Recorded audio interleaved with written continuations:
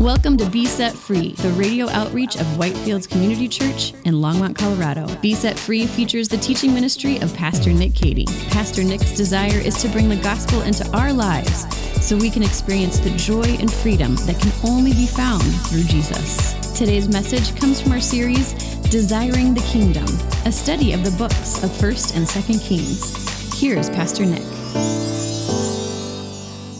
They raved on until the time of the offering of oblation. Offering of oblation, that's also called the evening sacrifice. It takes place around 6 p.m. So we're talking like 8 a.m. to 6 p.m. We're talking like 10, maybe 12 hours of just straight, jumping, shouting, cutting. These guys must be exhausted, right? It says that they raved on till the time of the offering of oblation, but there was no voice. No one answered. No one paid attention.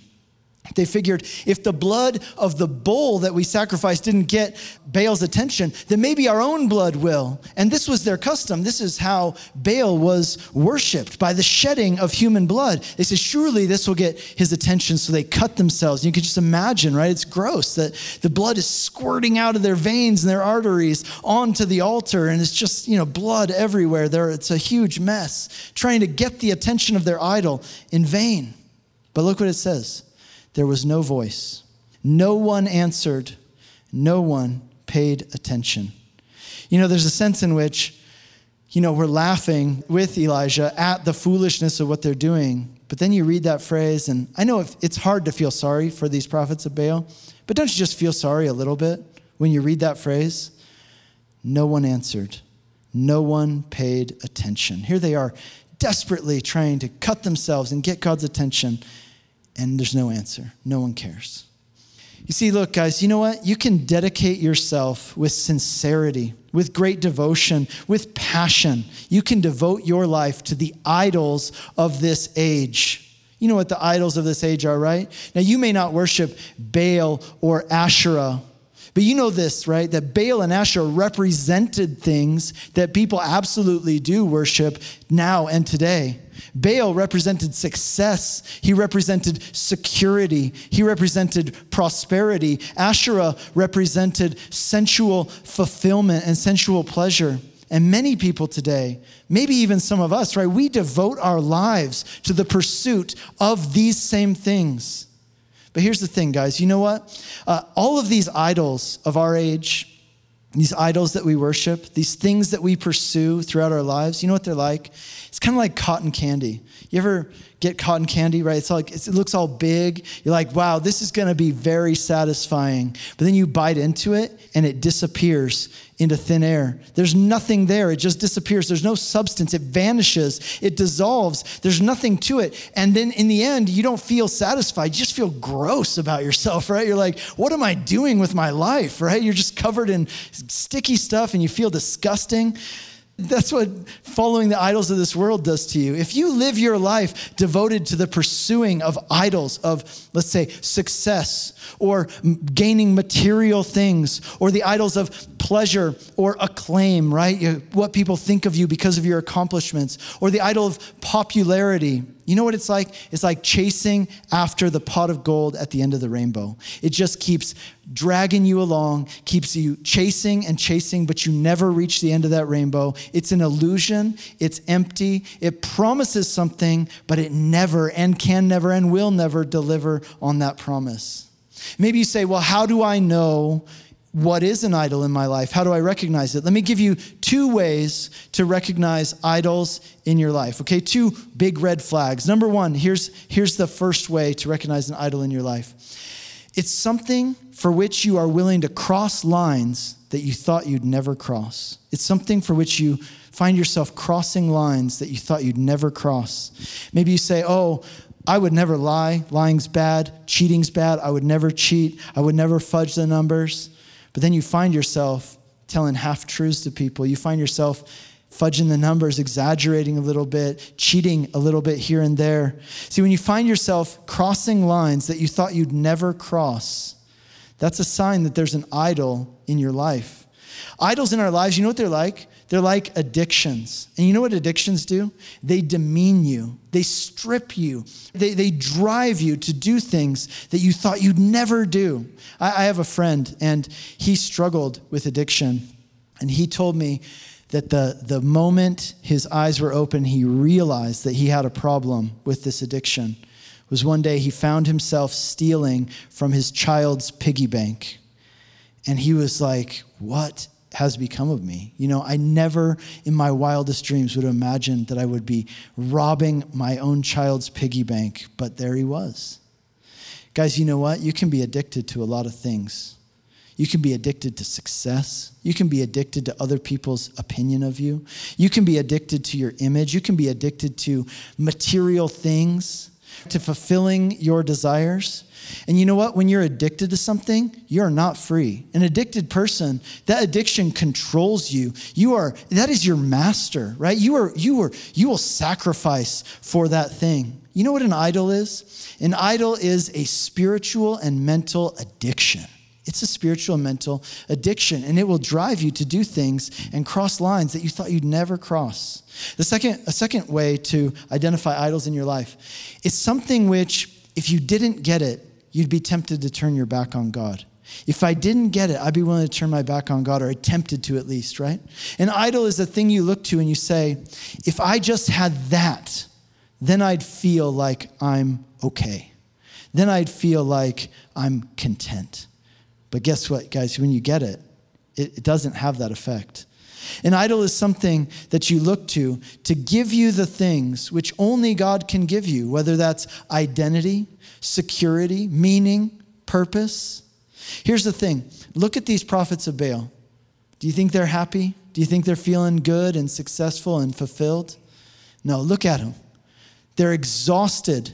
They're battered. They're bloody. They're humiliated.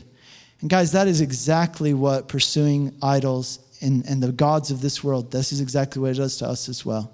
If you dedicate your life to pursuing the idols of this world, you will eventually find yourself exhausted, drained, and humiliated. And in the end, this tragic phrase will be written over our lives as well if we live this way, right? There was no voice, no one answered, no one paid attention. Well, now it's Elijah's turn. Look at verse 30. Elijah said to the people, come near to me, and all the people came near to him, and he repaired the altar of the Lord that had been thrown down. Apparently, there on Mount Carmel, there used to be an altar at one time to the Lord there on Mount Carmel, and at some point it had been torn down, and an altar to Baal had been erected in its place. And I wonder if there are any of you here today, or any of you watching online, and this describes your life. This is where you're at. At one time in your life was characterized by devotion to God. But at some point, the altar to the Lord in your life was replaced with an altar to something else.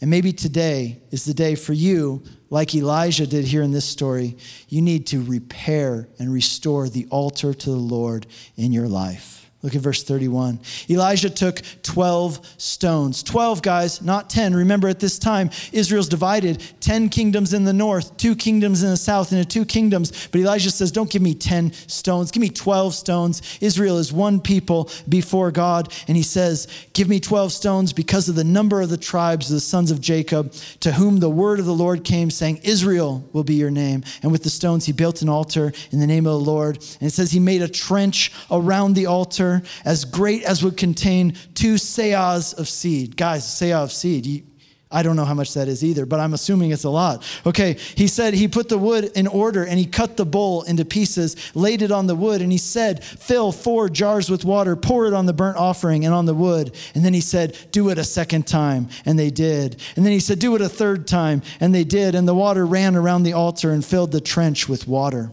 Look, Elijah wants it to be abundantly clear that this is not a trick. This is not going to be a sleight of hand. He doesn't have like some lighter fluid and a Bic lighter hanging in his clothes, right? This is going to be a work of God, and it has to be undeniable. And he wants that for the people. He says, douse it in water. Make it impossible. The Lord doesn't need perfect conditions to do his work. Look at verse 36. At the time of the offering of oblation, Elijah the prophet came near and said, O Lord, God of Abraham, Isaac, and Israel, Let it be known this day that you are God in Israel, and I am your servant, and that I have done all these things at your word. Answer me, O Lord, answer me, that this people may know that you, O Lord, are God, and that you have turned their hearts back. It's so interesting. Elijah doesn't shout. He doesn't jump around. He doesn't dance around. He doesn't have to cut himself. He just prays this prayer. And this prayer is short and it's simple. God, reveal yourself to these people. Amen. Verse 38, then the fire of the Lord fell and consumed the burnt offering and the wood and the stones and the dust and licked up the water that was in the trench. And when all the people saw it, they fell on their faces and they said, the Lord, he is God. The Lord, he is God. Here with Elijah and the prophets of Baal, we see two very different approaches to getting God's attention, don't we? Two very different approaches to getting God's attention. And I want to just take a very quick second to consider what this passage teaches us about some keys to effective prayer. Keys to effective prayer. Number one, you have to pray to the God who is actually there. That's the first thing. You have to pray to the God who is actually there. Now, the prophets of the Baal, they were passionate. They were dedicated. The problem is they're praying to a God who doesn't actually exist. He's a figment of their imagination. And you know, this is such a popular thing in our day and age and here where we live, right? People say, hey, I'm spiritual. Like I'm down with God and stuff, but I'm not like into any organized religion. You've been listening to a message by Pastor Nick Cady of Whitefields Community Church in Longmont, Colorado. We'll get back to the remainder of this message in a moment. We are open for in-person worship on Sunday mornings at 8, 9:30, and 11 a.m. We have implemented procedures to ensure your safety as we gather for worship and studying God's Word. Come grow with us on Sunday mornings, online or in person at 8, 9:30, and 11 a.m. Now, back to Pastor Nick with the remainder of today's message. I just have, my own concept of God.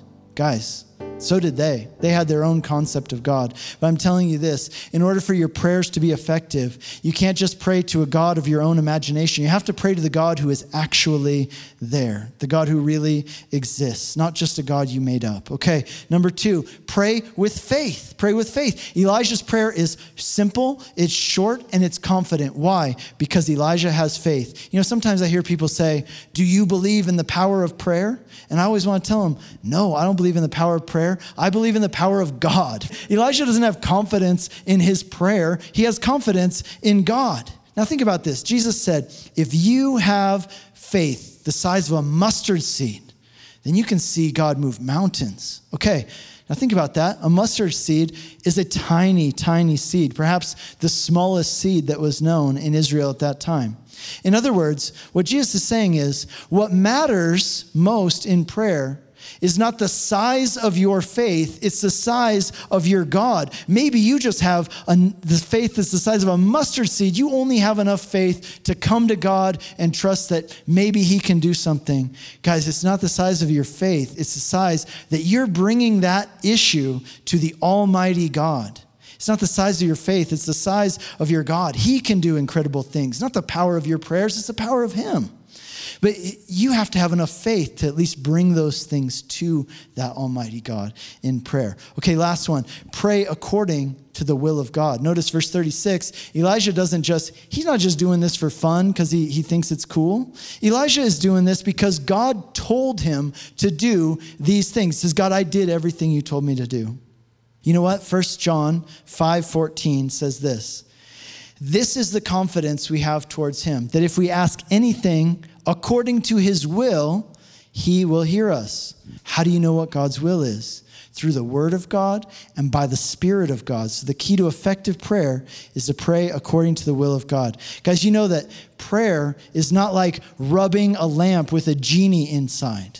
You know what prayer is like? So with God, we don't have a genie who just gives us whatever we want when we say the right words. No, with God, we have something better than that.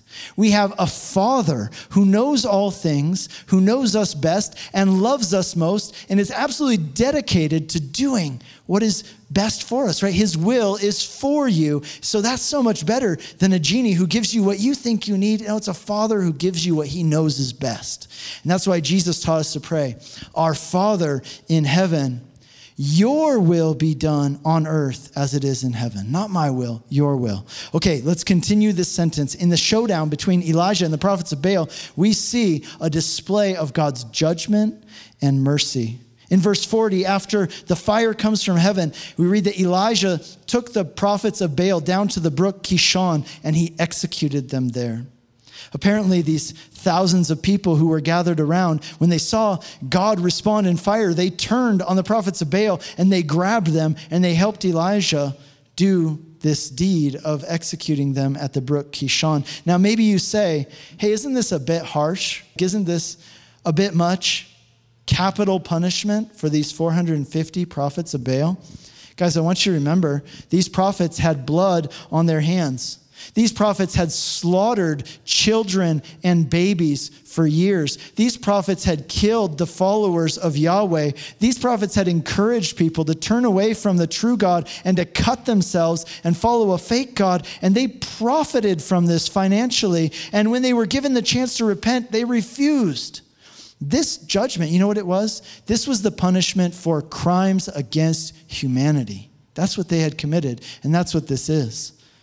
But see, God didn't only send judgment that day. You know what else God sent? He sent mercy. Verse 41, Elijah said to Ahab, get up, eat and drink, for there's a sound of rushing of rain. Even before the rain came, Elijah knew that God was going to send it.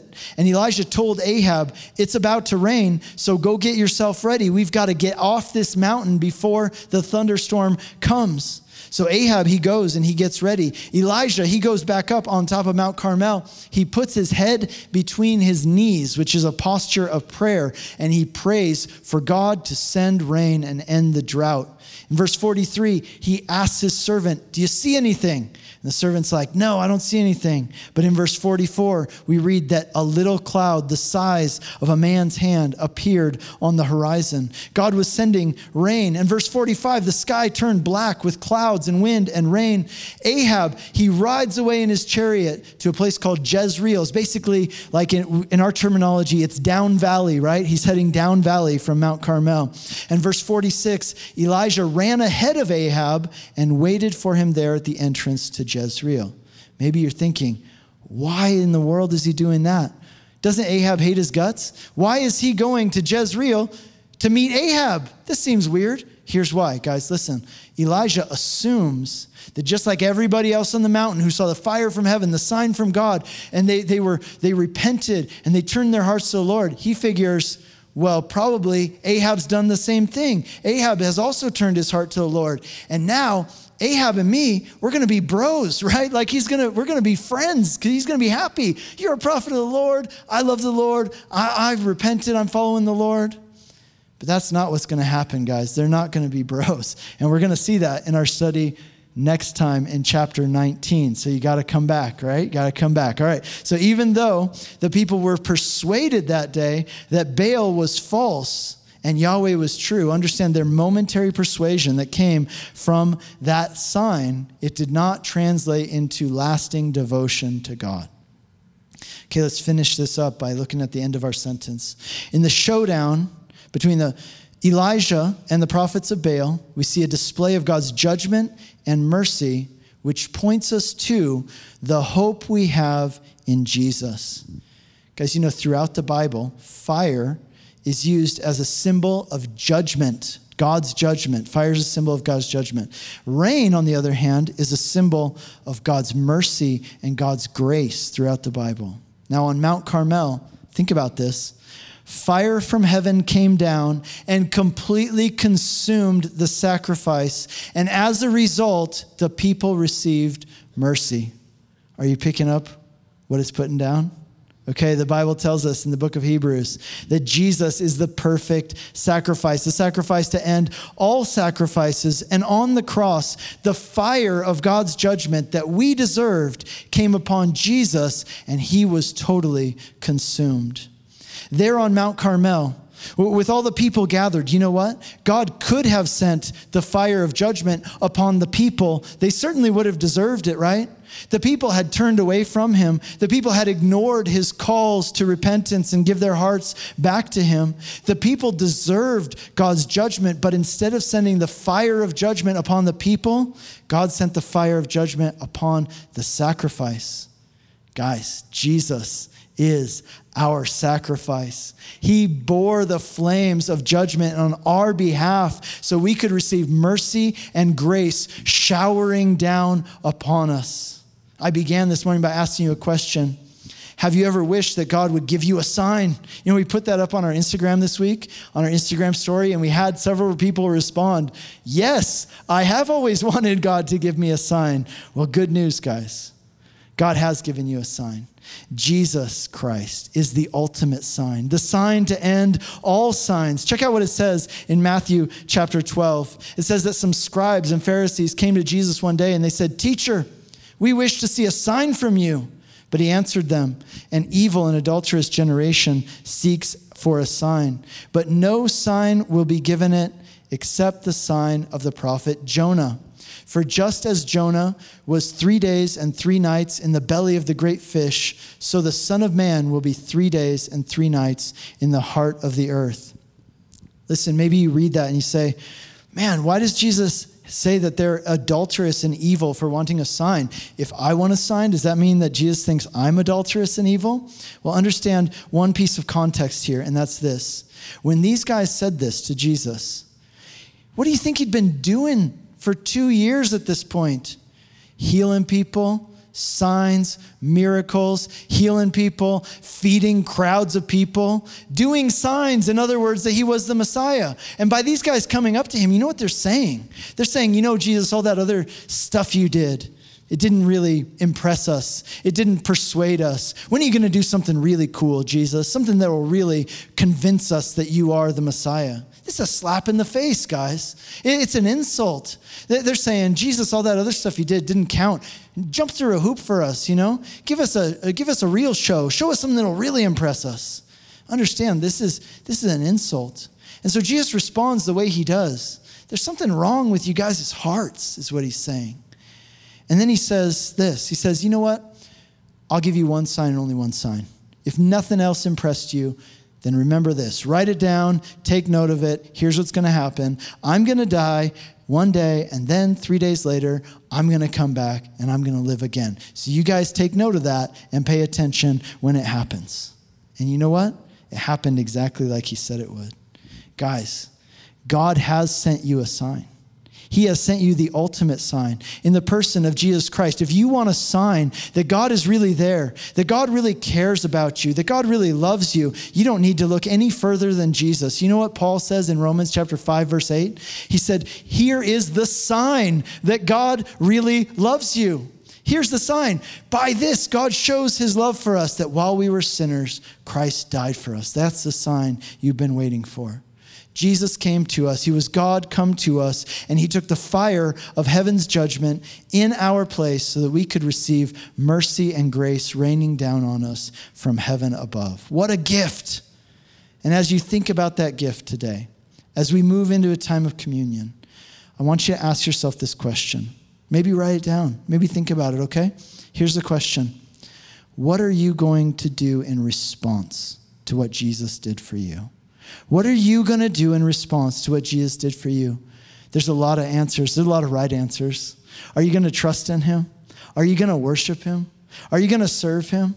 How will you respond to what Jesus has done for you? I want you to take that question and think about it as we take communion. And think about it as you walk out of this building today and go about the rest of your day. And think about it throughout this coming week. How will you respond to what Jesus did for you?